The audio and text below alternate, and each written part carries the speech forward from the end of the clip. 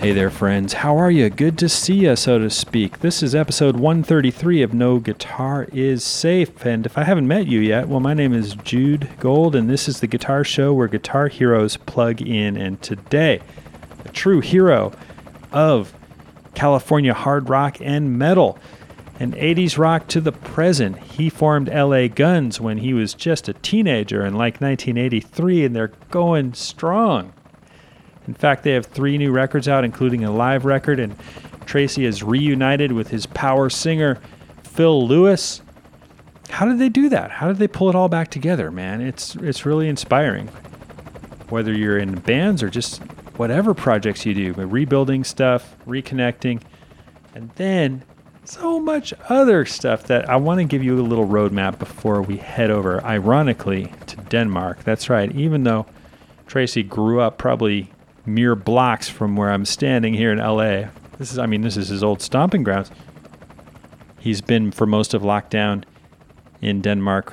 And yeah, we're going to get over there in just a second. You hear that copter warming up. But I just want to give you a roadmap to all the stuff we're going to get into. We open with talking about his brand new 6-string weapon. This guitar from Kramer called the Gunstar Voyager. Badass. Then he shares with you, like, what do you need to know if you get your own guitar deal? Maybe it's a gear deal, or maybe they're making you your own signature model guitar. He's got some ideas for you and stuff to look out for and stuff to look for. And from there, man, speaking of deals, we look at his deal with Bernie Rico, the late great guy behind BC Rich Guitars. I always love Bernie stories. He's a legend here in SoCal. And then we hear about some of Tracy's wild touring days and the Sunset Strip, so much, all that stuff, Hurricane Nirvana. What does it all mean? Steel Panther, how does it all fit together over the past 3 or 4 decades of hard rock from this part of the world? Tracy's got the perspective. We hear about Sunbomb, which is his new record with the blazing lead singer of Stryper, Michael Sweet.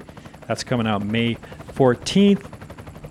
And, of course, so much other stuff. How do you record a heavy metal album in your living room with a Headrush processor? Or how do you get the most sound out of a violin bow when you're cranking a Les Paul through a fire-breathing tube amp? Man, we get into all of it.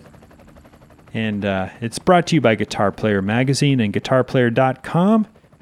Fantastic guitar content since 1967. Guitar Player. Play better. Sound better. And I hope you guys keep playing better and sounding better. You know what you got to do. Keep it alive till you're 95.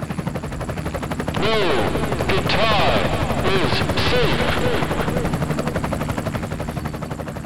safe. Tracy Guns in the house, man. So close, but yet so far away. What the heck are you doing in Denmark? You know, I'm only supposed to be here like 6 months out of 12 months a year. I married a Danish woman, and we have a 1-year-old child here. But we go back and forth. You know, we live both places. But the pandemic hit 2 weeks after our son was born here. So they kept canceling all our flights to go back to LA and all this stuff. So I've been here like 10 months out of the last 13 months. It's crazy. Incredible. What a great place to be stuck. I love it there. I've been there twice, had a fantastic time, a wonderful musical place too. Like we always have this thing in our set where we have the crowd sing along. Yeah. And when we came to Denmark, we break it down and they sing the song. It's called Count on Me. Yeah. And we're like, hey, you guys sing it. They were like in perfect harmony. It was like the most music. It was like angels. We all looked at each other and like had a tear in our eyes on stage. We're like, oh yeah. I mean, Danish people, when it comes to audio, recording, music, there is no messing around. I mean, these people are serious about it. And, you know, when they love something, they don't hold back. You know, this myth that, you know, Scandinavian people are reserved, and they're not reserved. They're smart. There's a big difference. I'm Scandinavian basically, or Northern European, but I got a lot of Finnish relatives. Yeah. Not that reserved. No. Yeah.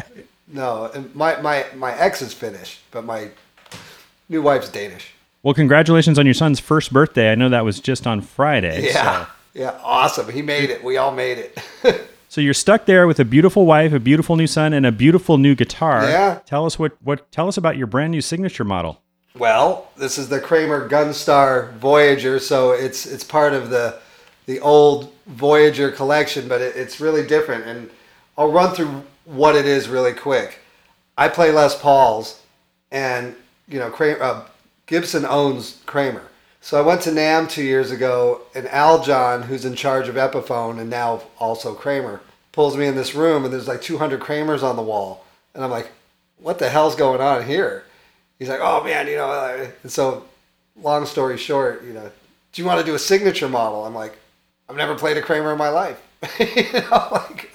like okay, but we have to come up with something that makes sense because, Kramer's kind of a legacy guitar, it's like, Eddie Van Halen and stuff. So what I came up with is, since I play Les Pauls, I've always had like this kind of hot rod guitar as well, being, an 80s shreddy kind of guy.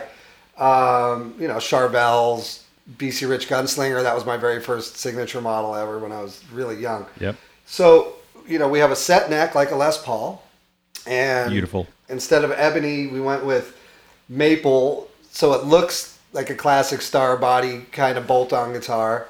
And then I have super low output burst buckers, or pro buckers really. Burst bucker 3, burst bucker 2. So they sound exactly like my Les Pauls. And then I have the coil taps in each. So I can go from basically just really quick. Just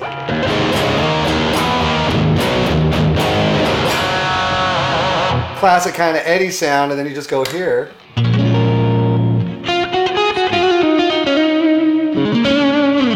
With a single coil neck, and it's just like, I can do everything on this guitar, and it had to be that all-purpose thing to, come out straight out of the gate with a signature model.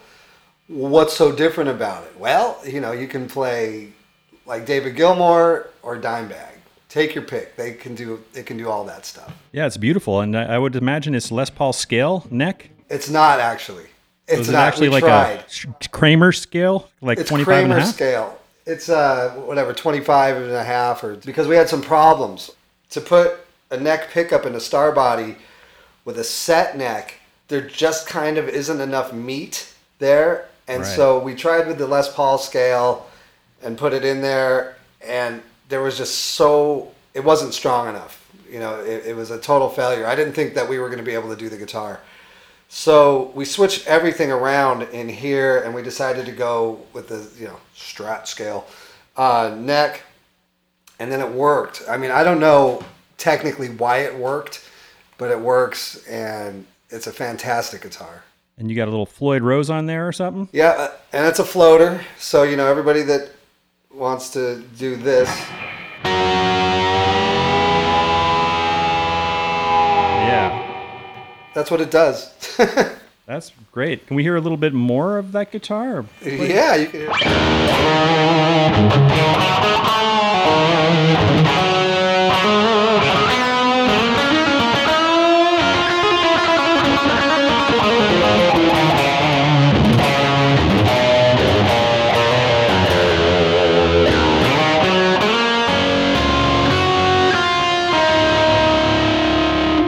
It sounds fantastic. Yeah, so today you're just running, obviously, direct, maybe through a little Boss thing, I think. Yeah, I'm using just the Boss GT, and the only reason I'm using that is because I was too lazy to get my head rush out. Oh, cool, man. So, that congratulations on that great guitar. You have just been so busy with rock and roll since basically age 18 in the 80s. What a life. Now, LA Guns, you seem to be having a new renaissance here. Yeah. I love this album, Made in Milan, the live record. Oh, the live one. Always. What is it with live record? When a live record turns out good, they're spectacular. But I have tons of live recordings of us that are not spectacular. Well, there's something about it when you just hear the guitar cranked up. Yeah. In a big room and a crowd reacting, and you're still that 18-year-old kid rocking out.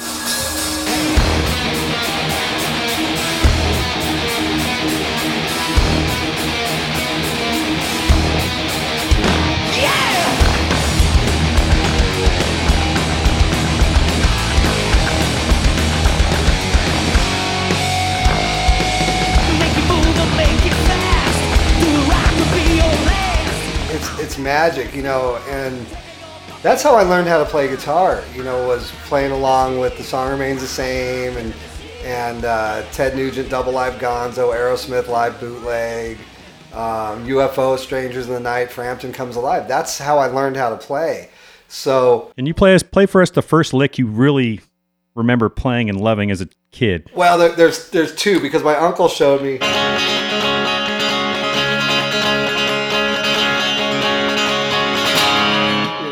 Pinball Wizard in D, and then of course Whole Lot of Love.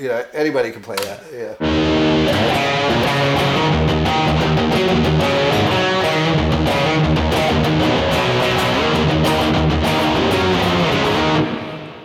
It's great every time I hear it. Every time it comes on, Whole Lot of Love is always killer. Every time. It's true. I mean, I even feel that way. So many people are sick of Stairway to Heaven, but every time I'm driving in the car or something and the song comes on, it's a masterpiece. Yeah, it never gets old to me. Forget it. If you don't like Stairway to Heaven, you're jealous. It's as simple as that. Now, here's a question for you. There's a brilliant tweet from my friend Andy Wood, great guitar player and mandolinist. He wrote, "No guitar has sold more Les Pauls than Jimmy Page's Telecaster." Yeah. Which is hilarious. Well, and as a big Jimmy Page fan, have you ever gone deep on the Telecaster or yeah, get any of those stuff? Of course, because more than being a guitar player, when you're obsessed with Jimmy Page, you become what you think is a master artist in the studio. It's like, well, I'm a Jimmy Page fan, so I could do anything in the studio. But it's true, with particularly a Dan Electro or a Telecaster, you really can get a heavy tone that cuts, not twangy, but that cuts, that kind of like custard pie kind of a thing, where you just think it's the Les Paul into a Marshall, but it really isn't. It's a lot of deception there. That statement is so very true. However, it depends which record you get into. If you're doing Zeppelin 1, we all know that's the Tele, but Zeppelin 2 is all Les Paul. It's 100%. But then again, are you sure? Like when I hear this,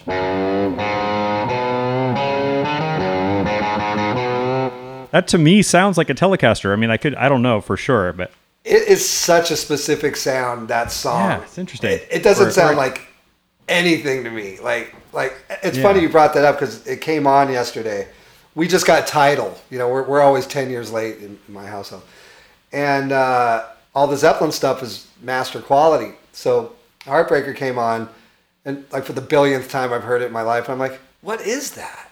Like, what is that sound? Like, I don't have any idea exactly what he did on that. Or like, yeah, like I can't, or even like it seems there's such that specific treble pickup, but I would never know for sure. But yeah, Telecaster that's is the a great greatest secret thing ingredient. about it. The greatest thing about Zeppelin is the mystery and the guessing and the second guessing, and but there's definitely, like, for example, if you put a Tele on and play anything Zeppelin through the right Marshall, it just sounds like it. It's just like, wow, what, that's it, But the folklore says that Jimmy had the coil taps, coil splits really early in the Les Paul. So there's that too. I just don't know. Yeah, I would buy that for sure. That seems reasonable. Now, I love the ghost flames on your new guitar. Reminds me kind of the BC Rich that you had, the Gunslinger. Yeah, this one is the Gunstar. Like that, there was a shop called Guitars R Us on Sunset when I was a kid, until I was an adult. And I was really good friends with the owners, Howie Huberman and Albert. And they were really good friends with Grover Jackson when I was a kid, when I was like 13, 14. And they had a Wayne Charvel. This is basically a knockoff of this guitar I'm going to tell you about. They had a Wayne Charvel Star, a white guitar with yellow and orange flames, and the white was sparkly. And it was a set neck. And they let me take it home for like a year, this guitar. And I was obsessed with that guitar. It was so cool. Eventually I had to give it back, and I always swore, like, someday I'm going to have that guitar. So when this idea came up, like 35 years later, that was kind of what was in my head. I had this one guitar one time that I never forgot about, and let's replicate it. Now, the deal with the Flames was I really wanted to do the 80s graphic thing, but I'm really don't look that cute anymore. You know, like I can't really like pull that off. So I talked to Al John specifically, and I said, how can we do flames so they're not so obnoxious, you know? And he goes, oh, we could just do ghost flames. You know, it was as simple as that. And I'm like, ghost flames? He goes, yeah, where you kind of see them, you kind of don't. And they did a mock-up, like, you know, within a couple days, and I said, I'm like, yeah, that's that. So I love this guitar, man. That's great. It's a guitar. It's like the guitar I wanted since I had to give that other one back. Now that you've been through having a couple of signature guitars, do you have any advice for up-and-coming guitarists who might suddenly the first time be offered a signature guitar? Like, what's the process like? What have you learned from that? What are things you should ask for or look out for? Well, there's a couple different things that can happen, right? My first one was the Gunslinger, and I was just 20 years old when that happened, and Bernie Rico had already had the design. You know, he was like, he wanted to compete with whatever Eddie Van Halen was playing at that time in 1987. And he said it's a single humbucker, Floyd Rose, you know, maple, and he wanted to have a price point where he could wholesale them for like $5.99, you know, handmade guitars, and that they would sell for under $1,000. That was the whole idea. And he said, hey man, you know, because I was playing Mockingbirds and Bitches. I had like all the classic stuff. He goes, I know you play a Charvel on the album. I know you did, you know. And I go, yeah. I love that Eddie Van Halen style, you know. He goes, well, that's what I'm talking about. This is like an Eddie Van Halen. I remember the whole conversation, you know.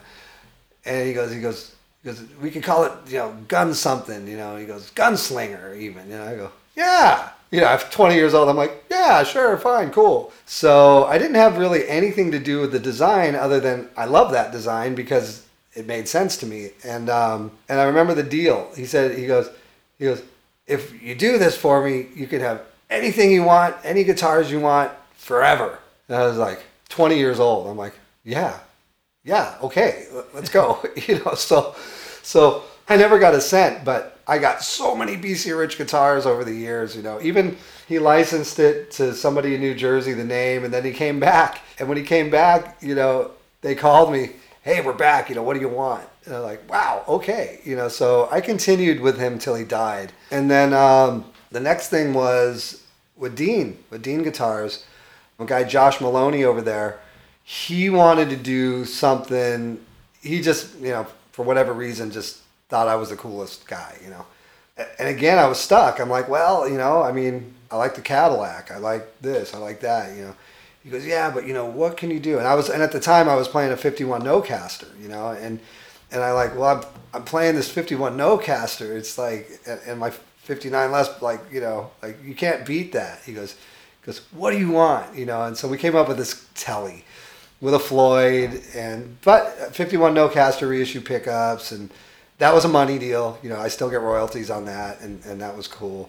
And then later, before Elliot died, we did a V, a really nice V that they're still both available. But the thing is, with the signature guitar, you know, times are different now. You know what I mean? And I know that some young players, they do get to kind of do stuff like that, and you know, there's some kind of appeal to somebody somewhere. You know, make sure you play the guitar. You know what I mean? Like that's kind of the thing, you know. It's like getting an endorsement with Nike and you know, wearing somebody else's shoes or something, you know. You don't want to do that.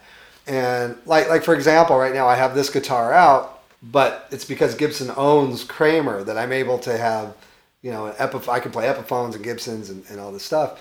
But also, Gibson's so cool, there's a small company here in Aarhus called Baum Guitars that makes really cool, like P90, surf-looking, you know, really psychedelic guitars. And they knew I was basically living here, and they contact, hey man, we'll give you some bucks, you know, like, could you help us out, you know, and do these videos? And I'm like, I don't know, you know. So I contacted Caesar and Gibson. I said, hey, you know, these Baum guys, they're super cool. They're not competitive with you. And Caesar's like, hell yeah, man, go for it. You know what I mean? And Great. like, there's no other company in my history that would have been like, yeah, of course, do your thing, you know, and it doesn't affect what I do with Gibson. I mean, you know, Gibson knows that I play Gibson guitars, you know, it's as simple as that. But that's the thing though, but if you're a young artist and you're going to be associated with something, because usually when you have a signature anything, I don't care if it's a hat, there's going to be a lot of promo with your name on it for that product. You want to make sure that you're using that product. Yeah. You know. Well, you might be able to get some Mesa Boogies now that Gibson has acquired that company. Yeah, I'm not the biggest boogie. I'm with VHT right now. You know, they have that new D50, and we've done some great promo and kind of got them back on the map, and the amps are fucking killer. You know, but no, I know. I saw that. I was like, well, okay. It's amazing. It's like Coke and Pepsi, Gibson and Fender. They each acquire so many other companies. Yeah. Fender's got like Gretsch and EVH. Mm-hmm. But it's cool. You know, we wouldn't have a lot of we wouldn't have Kramer without Gibson. There's no doubt about it. You know, right. Mesa Boogie. You know, it's a tough market, man. For people don't even want amplifiers anymore. You know, I mean, I use amplifiers live because I run my head brush through the amplifiers, so at least I still have the sense of air being pushed behind me and, you know, tube volume. But anybody under 30, they don't care. You know, you run that straight into like the effects return and just crank it up. As simple as that. Well, the VHTs, I actually do that, you know, something called the 4-cable method, where you can take the preamp and run it as a block in the pedal board. And the last gig we did, which was like a live stream, I did it that way. And it was great. It worked really well. But for other stuff, like the Sunbomb record I have coming out with Michael Sweet from Stryper, that's all head rush, you know, like tweaking and, you know, doing stuff with the amplifiers in the head rush that I could never get out of an amplifier. You know, it's weird. You know, like there's something to be said for, I mean, there's pros and cons with digital technology, but there's pros and cons with analog technology. That's why there's digital technology. Where, you know, I could play out of the angriest sounding diesel and I wouldn't be able to get that same sound that I got on the Sunbomb record. Just by luck, I did something and I was like, that's it. Save, don't ever lose this, and do this whole album with that sound. So it's just so much available, man. Well, we're looking forward to that record. I guess it's May 14th when that comes out, and Michael Sweet, a shredder of a singer. I had no idea. There's a couple of clips out there, or at least one clip, and he's so amazing. The record, it's an interesting thing when you do a project with somebody where you write all this music, you get to work with somebody like that, but you don't know what it's going to be like. You know what I mean? So it's like, all right, I'm done. Your turn, you know? And I've done some things and then come back and I'm like, maybe we shouldn't do this. You know, it doesn't gel. When the first song came back, I must have listened to it 25 times in a row. I was like, this guy's voice, you know, and then they just kept coming in every other day, new songs. The record play us blows my mind. Sneak preview riff from it? Yeah, I don't have a pick, like something that you sent him. Yeah. This one song called Live.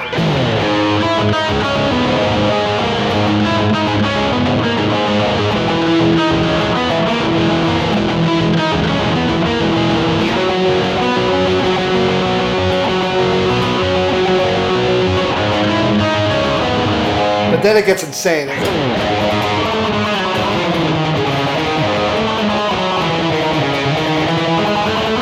Like super double picking in the rhythm. But even, I can't, too old. I recorded that a year ago. I can't do it now. But you still got it. You still throw down? I don't know why. I keep telling myself, you know, I'm going to do a Neil Young style record. You know, I've been saying that to myself for like 15 years. Like, just write some cool songs, man. You know, just like, you know, go up on stage and play it and hit your fuzz pedal every now and then. And, you know. Well, he takes some of the best solos ever. He'll just be like, like if he's feeling it, then the whole arena is feeling it. That's it. That's what I'm saying. You know, it's like that's all I really want to do. You know what I mean? It's like, I just want to do that. You know, I'm perfectly happy because, I mean, honestly, I'm not that old yet, but I'm 55, and you know the LA Gun stuff. live is pretty heavy and it's fast. It's faster than it is heavy. And I got to tell you, man, after 3 shows, I'm tired. Like, I'm physically tired. It's like, wow, that really beating me up now, And so, like the Sunbomb thing, I hope we never get asked to play live. I mean, it's brutal. It's like, I would just have to stand there, kind of like just Tony Iommi it, just like smile and shred, but the way I play, I put my whole body into everything. And that's what sucks. That's where the pain comes, and it's like, I don't know what to do. Yeah. I know the feeling, man. I'm just a few years behind you, and I was in high school in the late 80s. I owned a Charvel with a pointy headstock and a Kahler. It had a Kahler on it. I love Kahlers. Yeah, but so you got to break off some crazy 80s stories. Yeah. Can you share some of the top Spinal Tap moments, like crazy shit that happened on stage or off stage, or just hilarious stuff that you could have never written into a movie that just happened in real life? The reality is it never stops. It's like there are so many events, like stupid events, like to compare to Spinal Tap. We had a day off, I think in Oklahoma City. This is a long time ago. We had a day off in Oklahoma City. So we bought acid. We're like, hey, got a day off. Most of us had never done acid before. Let's just take a bunch of acid. Okay. What year was this? Roughly 89, I guess, like around 89. And the thing is that we had pre-planned this. So it was like we were in Maryland, and there's like a boardwalk in Maryland somewhere. Ocean City, Maryland. That's exactly where we were. And we had talked about the day before, hey, we should try to get some acid for the day off, man, kind of vibe. Like, oh, all right, whatever. We'll run into somebody in Maryland, that'll know somebody. But we didn't. But me and Kent, my guitar tech, we were just walking on the boardwalk, and it was raining out. There was nobody out except this one guy. This guy with bleached hair, tan like a raisin. And he comes up to us. He's like, what are you guys doing? And I just said, we're looking for some acid. The guy goes, really? And I'm like, yeah, we need 22 hits. And he goes, well, I can sell you that right now. I'm like, come on. He goes, I got it on me right now. Wow. Classic. Okay. We bought 19 hits of acid off the guy. He didn't have 22. He had 19. And me and Kent grab it. We didn't know if he was lying or not. It was just a sheet, with the little things. Little perforations. Yeah, exactly. And so we go back to the bus, like, we were little kids. I mean, it was 1989. I was 23 maybe. Get back to the bus. Hey guys, we got the acid. Everybody's like, now we're all scared. We're all scared of the acid. Like well, who's gonna take it first? And we're all like, no, it's not like that. We all got to take it or nobody takes it. So we took it, and everybody we were in Oklahoma City now. We had the acid. We took the acid. We got to Oklahoma City, and about an hour later, everybody started feeling some effects. I tripped out a little bit, but I put like some weird Hendrix VHS on in the bus, and I was like, all right, I'm cool.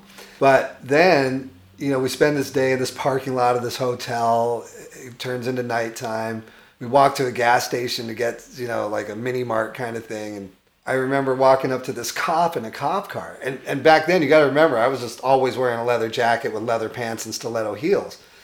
And I walk up to this guy, and his eyes were like so blue. I can't even shh. Walk up to him, and I felt so good. I walk right up to a cop in Oklahoma and I go, man, you got the bluest eyes I've ever seen. And the cop looks at me and goes, son, whatever you guys are doing, I'm sure everything's wonderful right now. He goes, but I got to tell you, you got to be careful in this neighborhood. Just be careful. We're like, whoa. It's like total Bill and Ted's, right? Like the nice cop. We're tripping on acid, So anyways, we go back to the bus, and a couple hours later, everybody starts coming down. It lasted like 6 or 7 hours. And we're driving, and we had a really long drive. And we stop at the sun comes up like around 6:30 or 7, and we stop at a McDonald's. And me and Kelly, the bass player, we go into the McDonald's, and we're waiting in line, and somebody recognized us. And I don't remember if it was a guy or a girl. They go, "Are you guys in LA Guns?" You know, we're like, "Yeah." And I remember looking at Kelly, and his face was so creasy. And this guy or girl goes, "Man, you all look a lot different in real life." And I just remember that freaked me out so hard. Like, what do you mean? What do you mean we look different? You know, what's because you know, it's still tripping a little bit, you know. And then we went back on the bus, and Kelly and I were the only ones awake, and we're like, "What did that person mean we look different?" And I go, "Well, your face is really greasy right now." I remember I just said it to him, like, "Your face looks really greasy." He goes, "It does?" And I go, "Well, it did inside in that light, or whatever." So we start driving, and we weren't tired. And Kelly goes, "Hey, do we have any more?" And I'm like, "Yeah, there's 2 hits left, you know." He goes, "Fuck it, let's take them." And we took them, and we fell asleep. And that was that. You know, I mean, that's the most Spinal Tap, weird, Twilight Zone kind of thing I could ever remember. I mean, of course, there's the typical, you know, 80s shenanigans with, you know, girls doing silly things, guys doing silly things, and no sharks involved or anything, though. No sharks. No sharks. Take us to the Sunset Strip. You know, I was up in the Bay Area, so I got a sense of that, but it was a totally different scene. Yeah. Oh, it was. But I mean, but the Stone scene and what was it? What was the place across the street from the Stone? The Mabuhay? Mabuhay Gardens and off Broadway, and there was a little bit of a glammy thing happening in San Francisco. I remember at the time because we would go up there like every 3 or 4 months, you know, to play the Stone or something.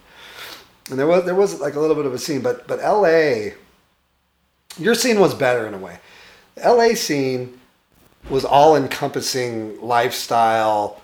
Go to the market with your stiletto heels on and just feel normal because that's the way people looked. You know, it was common to just look ridiculous all the time, and it was fun. You know, it was really fun. And I remember standing in line buying something across from the Troubadour. There was a market there. Looking at like all the people in there dressed up in leather and stuff. How long will this last? I mean, I was only like 16 or 17, you know, at that time. How long is this going to last? You know, how long are people, like, is this going to last forever? People just going to look cool? Like, is everybody going to look like Nikki Sixx and Vince Neil forever? And so that was really cool. You know, I mean, it was like... It's going to last until...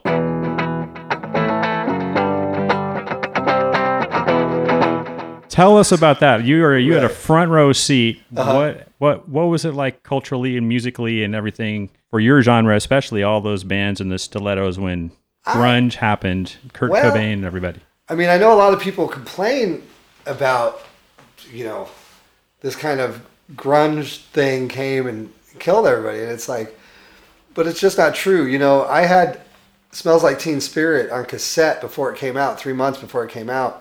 And we went to tour Europe with Skid Row, and we loved that record. You know, all the guys in LA Guns. Our sound man rang out the PA on that tour every day with Smells Like Teen Spirit. The snare drum was unbeatable.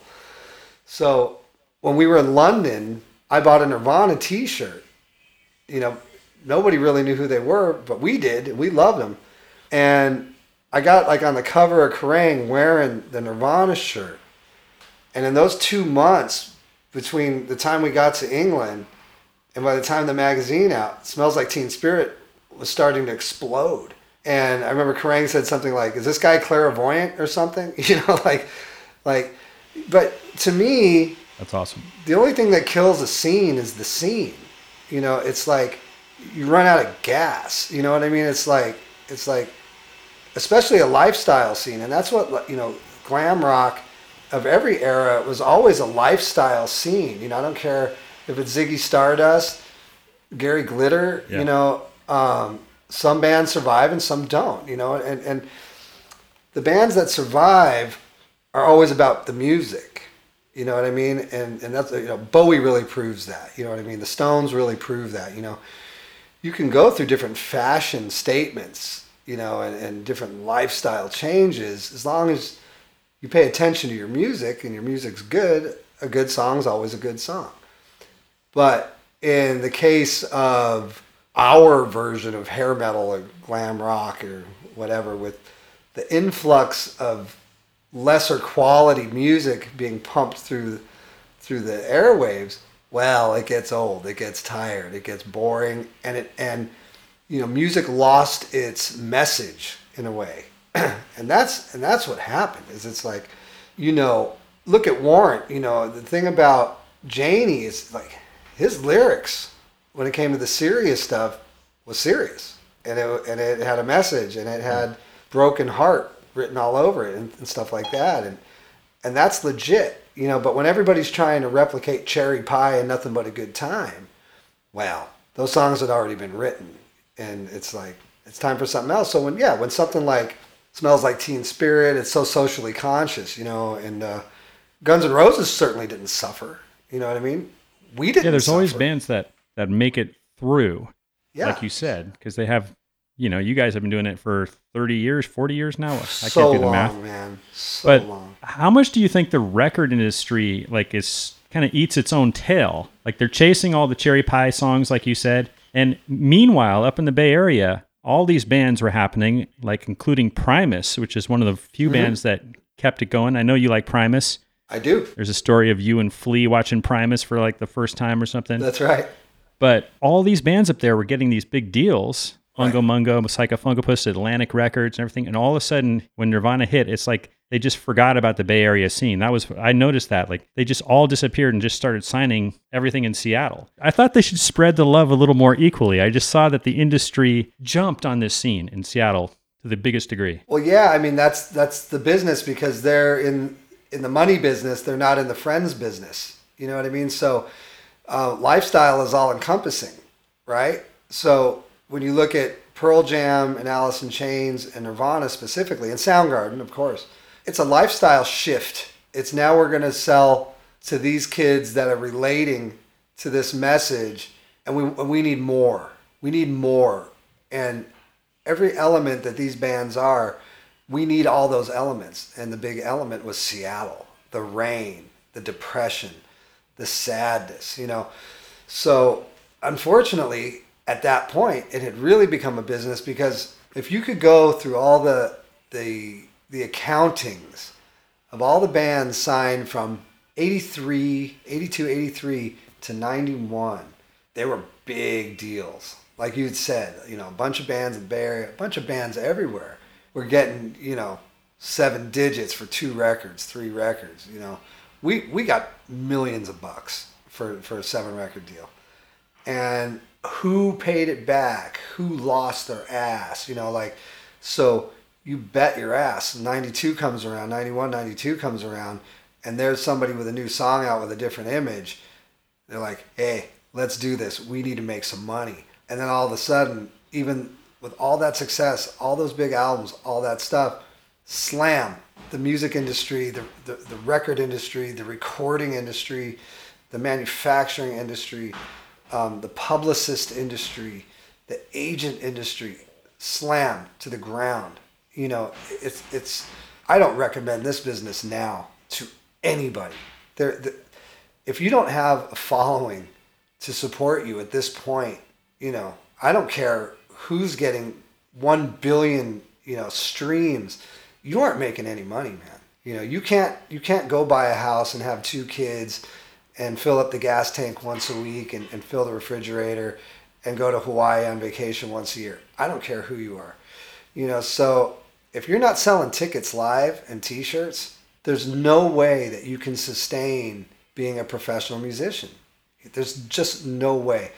We weren't the last of a breed. I would say, there were things that came out of the 90s, Third Eye Blind, stuff like that still have sustainable, following to where they can make a living. They can be professional musicians in a rock and roll band and do that. But it's a very rare dinosaur these days, to come out of the gate. Like, a good example would be, I bet Rival Sons is doing fine. It's rare. Very rare. Right. It's a rare beast. Yeah. The successful new rock band. So, but you've kept it together on and off through many adventures over the decades. And I'm reading into this title of one of your new records, which sounds great. It just encompasses everything that I love about like late 80s rock, from Guns N' Roses to like also having a little Stonesy stuff. And and which what I would say would be The Missing Piece, Yeah.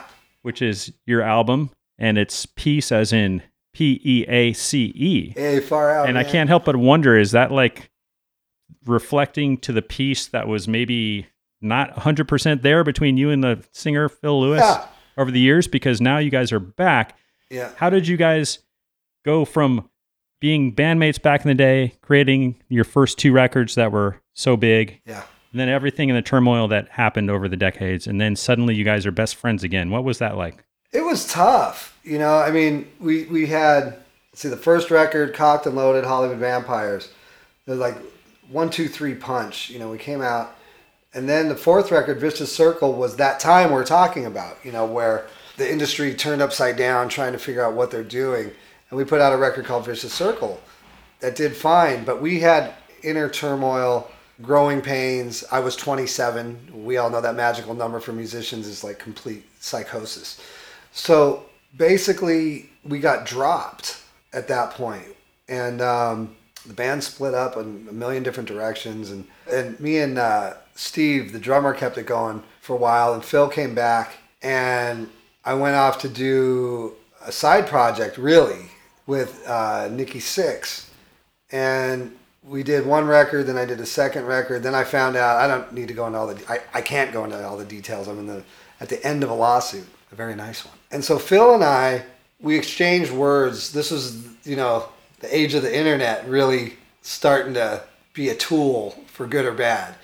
But Phil and I, we really never had that much of a beef. It was more, he was protecting the project he was in called LA Guns. And I was motherfucking Steve Riley on a daily basis, you know.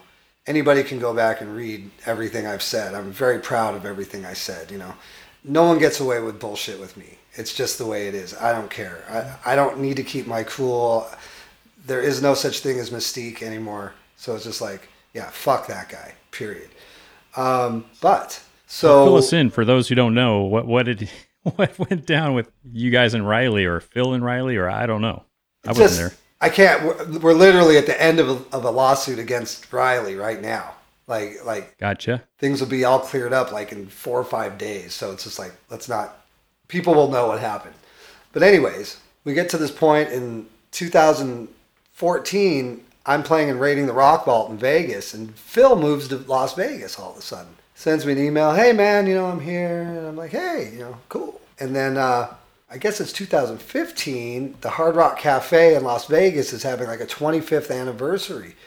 I had no idea the Hard Rock had been around that long in Vegas, you know, at that little cafe. They offered us a bunch of bucks to get back together, just Phil and I, to play 5 LA Gun songs. And we both agreed to do it, and we rehearsed with some cool guys, and we did it, and it was a lot of fun. But we both noticed something at rehearsal, that like, whoa, you know, when you sing those songs and when I play these songs, they sound different than when anybody else does them. You know, like there's something about this. We agreed on that. And then I guess it was early September 2017, we got offered to play this thing. I think it's called like some hair metal thing in LA at Irvine Meadows. This like big hairball or something at Irvine Meadows. And I said, I talked to Phil about it. I go, look, it's a test. If anybody gives a shit, you know, we're going to know. And the only way we're going to know if somebody gives a shit is if we headline the small stage and we can steal the thunder from whoever's on the main stage at that time. And he's like, that takes balls, man. And I'm like, well, do we want to know the truth? You know, or do we want to just go on the main stage at 3:30 in the afternoon and, you know, 104 degrees sun just to say, hey, here we are. And he's like, well, fuck that, mate. I don't want to go on in the sun. And I said, me either. I'm not going on in the sun. He's from England. Yeah. I mean, he's, you know, he's whiter than me. So we told the promoters, look, you know, we'll do it, but this is what we want to do. And if it's okay with you, we'll do that and we'll do the show. And everything came up roses, you know. Went on at 8:30 on the second stage, emptied the pavilion. I don't want to say who was on at the pavilion because they're friends of mine, but they were bummed. But we had to do it. You know, we had 8,000 people move from there to this place, and it looks like a 10-pound sausage stuffed in a bag that holds 5 pounds. It was awesome.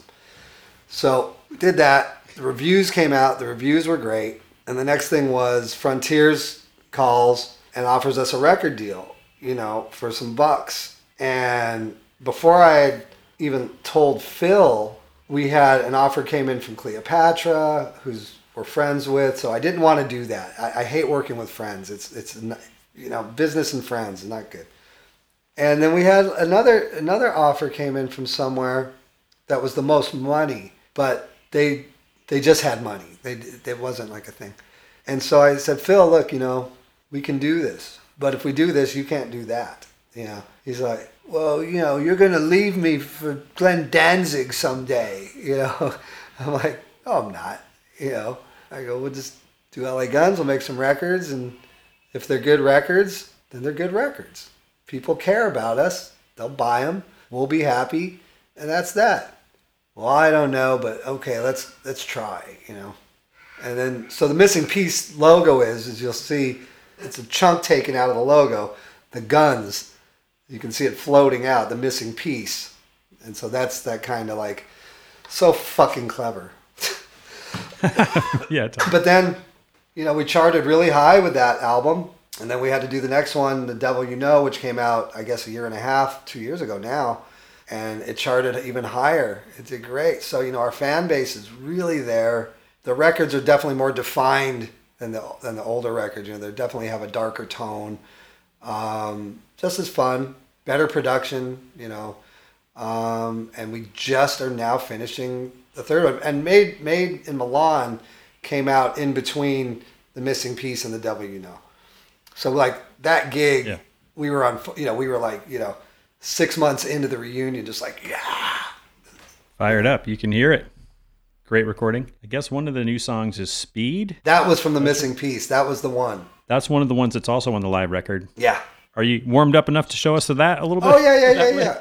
I'll tell you a really quick story about that. I had written that, like 2008, the riff, and I put it in a folder on my computer that just said bad 80s riffs. And so when I was looking for stuff, ideas and stuff like that, I opened it up and it was the riff.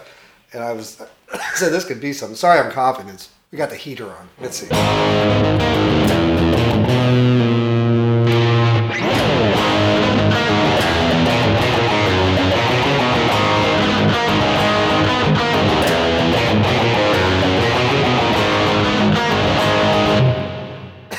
That's instant. It's like, is that Judas Priest or LA Guns? It's just works. It's that whole, kind of Randy Rhoads Diary of a Madman figure, and then just switching down to the minor sixth. And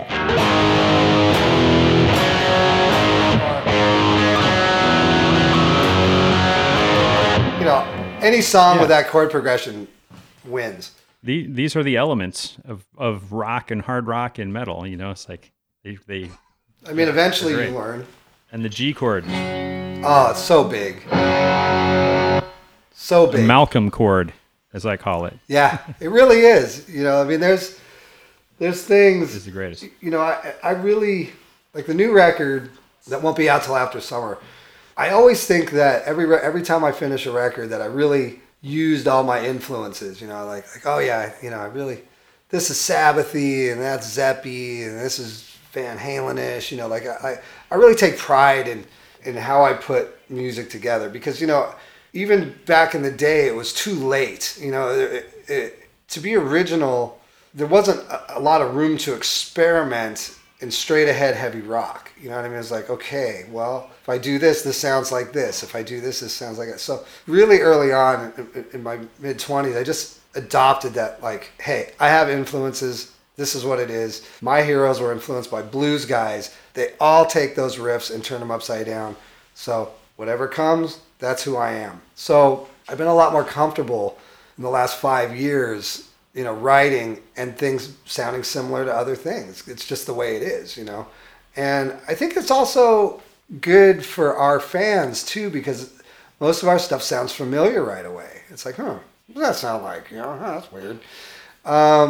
But this one, there's a little bit of AC/DC going on in some of the stuff, where I did like do the basic, Les Paul in one speaker, Telly in the other speaker, straight Marshall tone, and it works so well together. It's simple, but it's big. And those frequency exchanges are different enough to where it really makes this big sound. So I did a lot of that. And the reason I did a lot of that is because I was in Denmark, and I mean, we have a big apartment, but I can't blast amps in here, so everything was done on a head rush. And it's like, okay, what do I do? How do I make LA Guns sound LA Guns without, miking up amps and stuff like that? Well, technology, man, it's awesome. And it was a lot of fun, putting it together. And it's just like right now I'm getting mixes with Phil's vocals on them now, back from the States. And I'm just like, fuck yeah, thank God, because this could all go horribly wrong. Phil's recording his own vocals. He's at his house. Right. Our engineer sent him the things he needed in his room to be able to professionally record. And Phil's not exactly a motivated builder of things, Technician. Yeah, but he did it. And he's singing, and he's singing correctly. And just thank God, man. The one thing I don't ever want to do this deep into LA Guns is put out a shit record. It would just be so heartbreaking. No, I think you guys have really gotten in touch with what you love and what's true to you, and you can really hear it in the new records, and people obviously are responding, and let alone the proof of the chart positions. Well, that's good for us. I'm not going to lie, 32 years, 33 years in, charting. I mean, it's, you don't sell as many records as you used to, but in relation to what other people are selling, it's still the same graph. So, exactly. We're charting exactly those last two records, exactly like our first two records. It's like, fucking A. Awesome. So, to us, it means a lot. You have any tips on playing with a violin bow through a loud 100-watt VHT or whatever you're doing these days? Yeah. And also tell us about the theremin. Yeah, okay. Well, the bow, first of all, grab any bow. There's always been the conversation, well, do you use a violin bow or a cello bow? And it's like, well, violin bow is lighter, a little bit easier to control, but you don't have as much as a growl. Like, and you have to use so much rosin, which is the stuff you put on a bow to make it grip a string. And I've seen some Zeppelin tribute bands and stuff where the guy plays with a bow and he doesn't. And what happens is the bow will start sliding this way back and forth if there's not enough rosin. So you can't keep a straight line. Like you kind of go like, whoops, whoops. You can't stay perpendicular to the strings. That's right. So the first thing is like you got to get those strings tight, the hair on the bow, and you got to use tons of rosin, tons and tons. Gretchen Menn is an expert as well. She says hello, by the way. Tell her I said hi. I love her. And Daniele. They're my children. Totally. But the bow, it's Page just did whatever. And that's what I love about it. When you watch like the early, the late 60s stuff, the Telecaster, he has no Echoplex yet. Just a wah-wah pedal and the bow. And it's just like, and, if you can control at least your low string and your high string through your amplifier and you start playing musical with it, that's where you want to be. Because if you can be musical without the delay, with a lot of gain and stuff, then put the delay on, then turn your amp up, man, it is awesome. What I do, the only thing I do that's different is I have a stereo delay and I run a low octave under what I'm playing. So it's gnarly. It's like, it's metal bow playing is what it is. It's like heavy metal with a bow, see?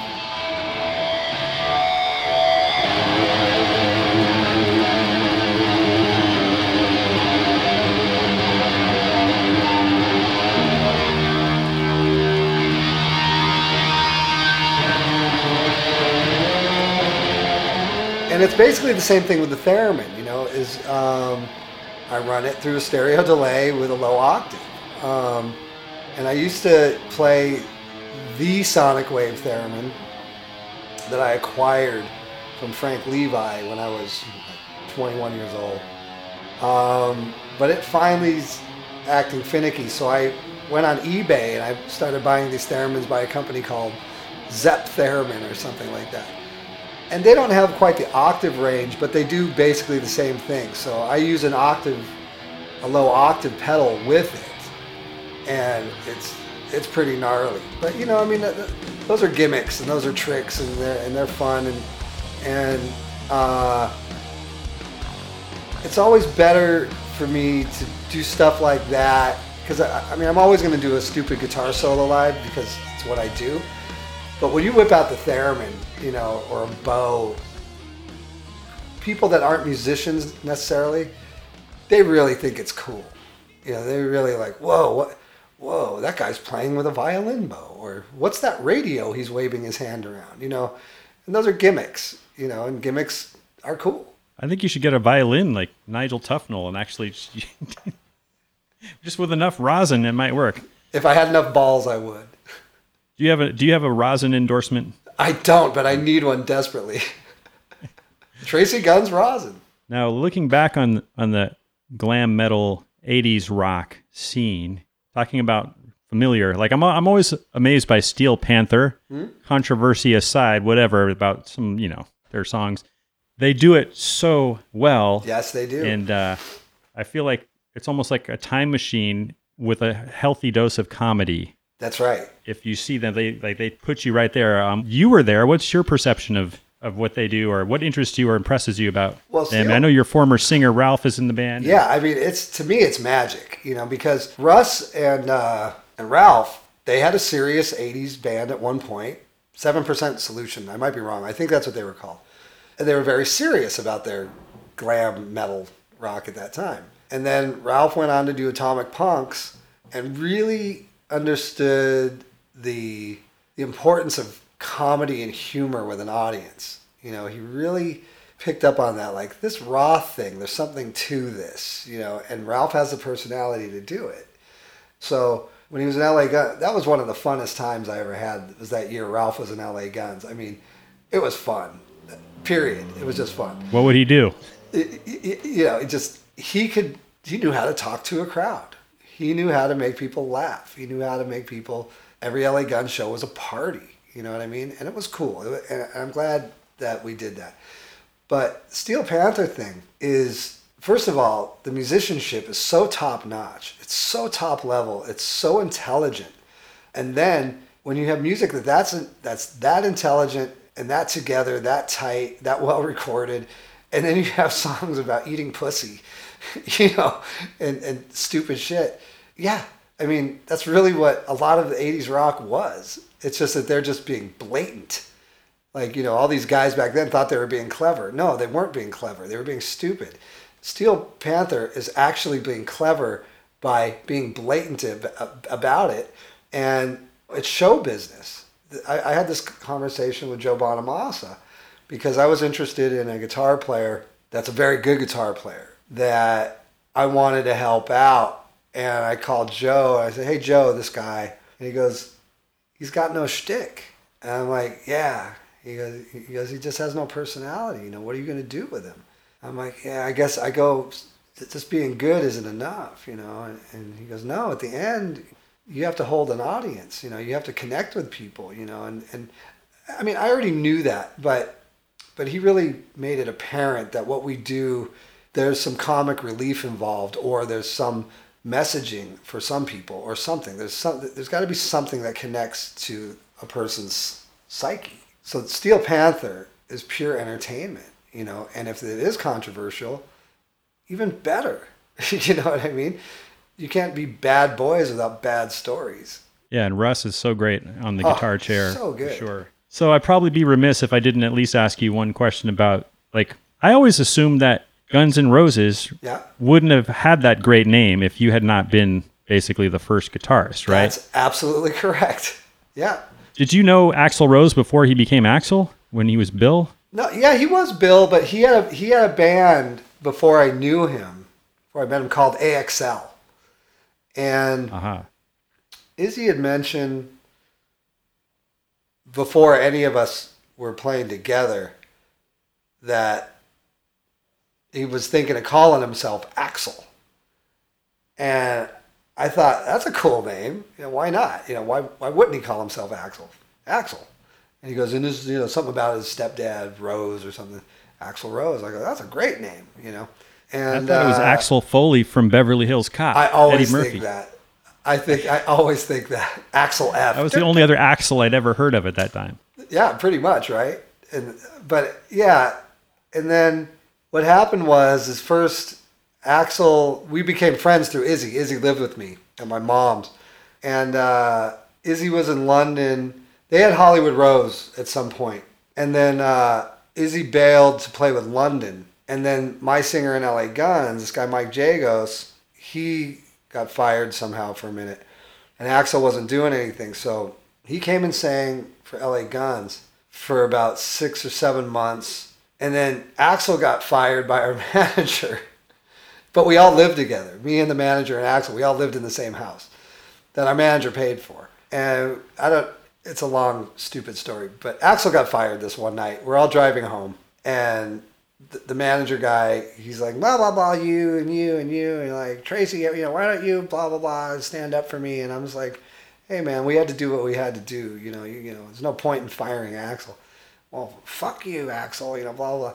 So we get home, and we had this guy temporarily staying at the house. It was a Coke dealer.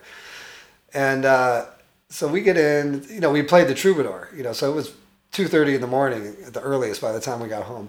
And we get some blow from this guy, and Axel's like, what are we going to do? And I'm like, I don't know. I mean, let's do something else, and he goes, well, we should just keep writing. And we had just finished recording an EP. So we knew how to do it ourselves. We knew how to book a studio and do all that stuff. So we figured, hey, we know how to do this. We can do this on our own. Fuck this guy. And I think, I don't know which one of us came up with it, but it was like, we could call the label Guns N' Roses Records. Guns N' Roses Records. And then I said, wait a minute, man. Why don't we just start a new band called Guns N' Roses, And Izzy that night was fired from London, or he quit London.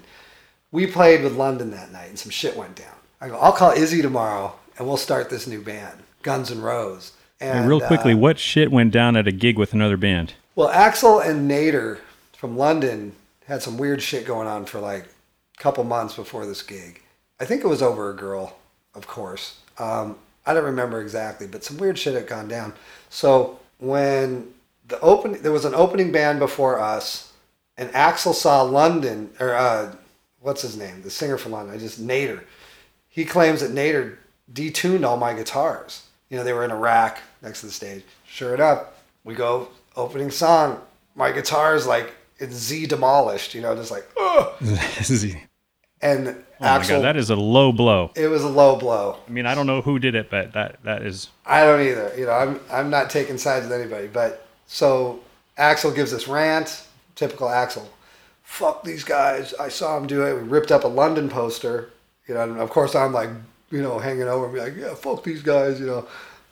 I weigh 85 pounds. I'm going to do anything. And so that's why Axel got fired, because our manager thought that was unprofessional. But Izzy knew that Nader had done that. That's why he had quit the band, London. So basically, we started Guns N' Roses the next day, and then Ole Bike was the original bass player, and Rob Gardner. Those were the guys playing in LA Guns at the time. They were the Guns N' Roses guys. And Rob's girlfriend gave him an ultimatum after a couple months, if you're going to stay with those guys, those bad guys, I'm going to break up with you. So he quit the band. And then we got Adler, who had already been in Hollywood Rose with Axel and Izzy. And then Ole, who my son's named after, he was a Danish guy. He's played with King Diamond. He quit. He got caught up in drugs and typical story. And then we got Duff. And I stuck around for about 6 or 7 months, and then shit got sideways, man. I couldn't do it. Well, of course I'm going to ask you, what do you mean by sideways? We were a group of friends, Izzy and I were kind of bookends, we did everything together. And then Axel came into the picture, and then me and Axel were best friends, and then Izzy was doing London and blah, blah, blah. And we started getting really successful, really quick. After the whole LA Guns thing, the next level was Guns N' Roses, and it really was a next level. it got traction and people cared about the band and we were selling a lot of tickets. And at that time, Axl just like, he took over, man. He just took over that stage in a verbal way, you know, where the ranting and the, you know, calling people out and the, you know, so I think the last couple shows I did, you know, back then you would play 45 minutes. You didn't even really play an hour. And we would play maybe 4 or 5 songs and Axl would talk like the rest of the time. And then we started arguing. And I was just like, it wasn't fun. You know, it just became like, we're just supposed to play music, man. We're just supposed to be great. And drugs got involved. Things went sideways. I just couldn't be part of it, you know. And I never really regretted it in any way because it's like, I'm really proud of the success that band had, you know, and I'm proud that I was part of it. I was there. I created that band. But to be part of something and not have to be a casualty, you know, or be abused verbally by another bandmate in that way or something like that, always made me feel like I escaped something and was still able to take credit somehow for like being part of something that was great, you know, and then having the success with LA Guns just reinforced that. You know, I mean, people don't understand, you know, that musicians, all of us are horribly insecure people, you know, and, you know, we put on this great front like, hey, you know, we're musicians, we're artists. We do not have self-esteem. It's just the way it is.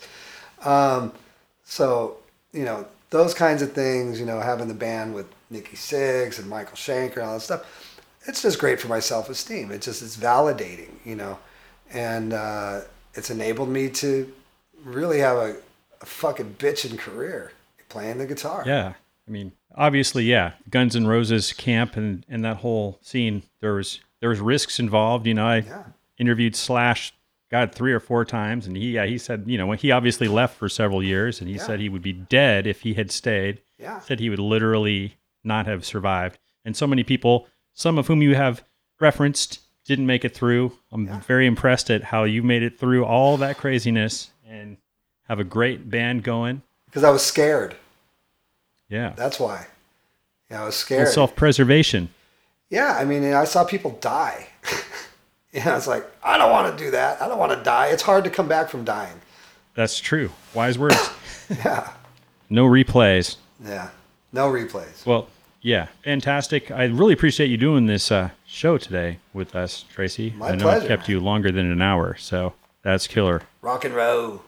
Would you like to take us out on a little No Mercy, maybe? Or Oh, how's that one go? Wonder how many times I've played that. or anything you want.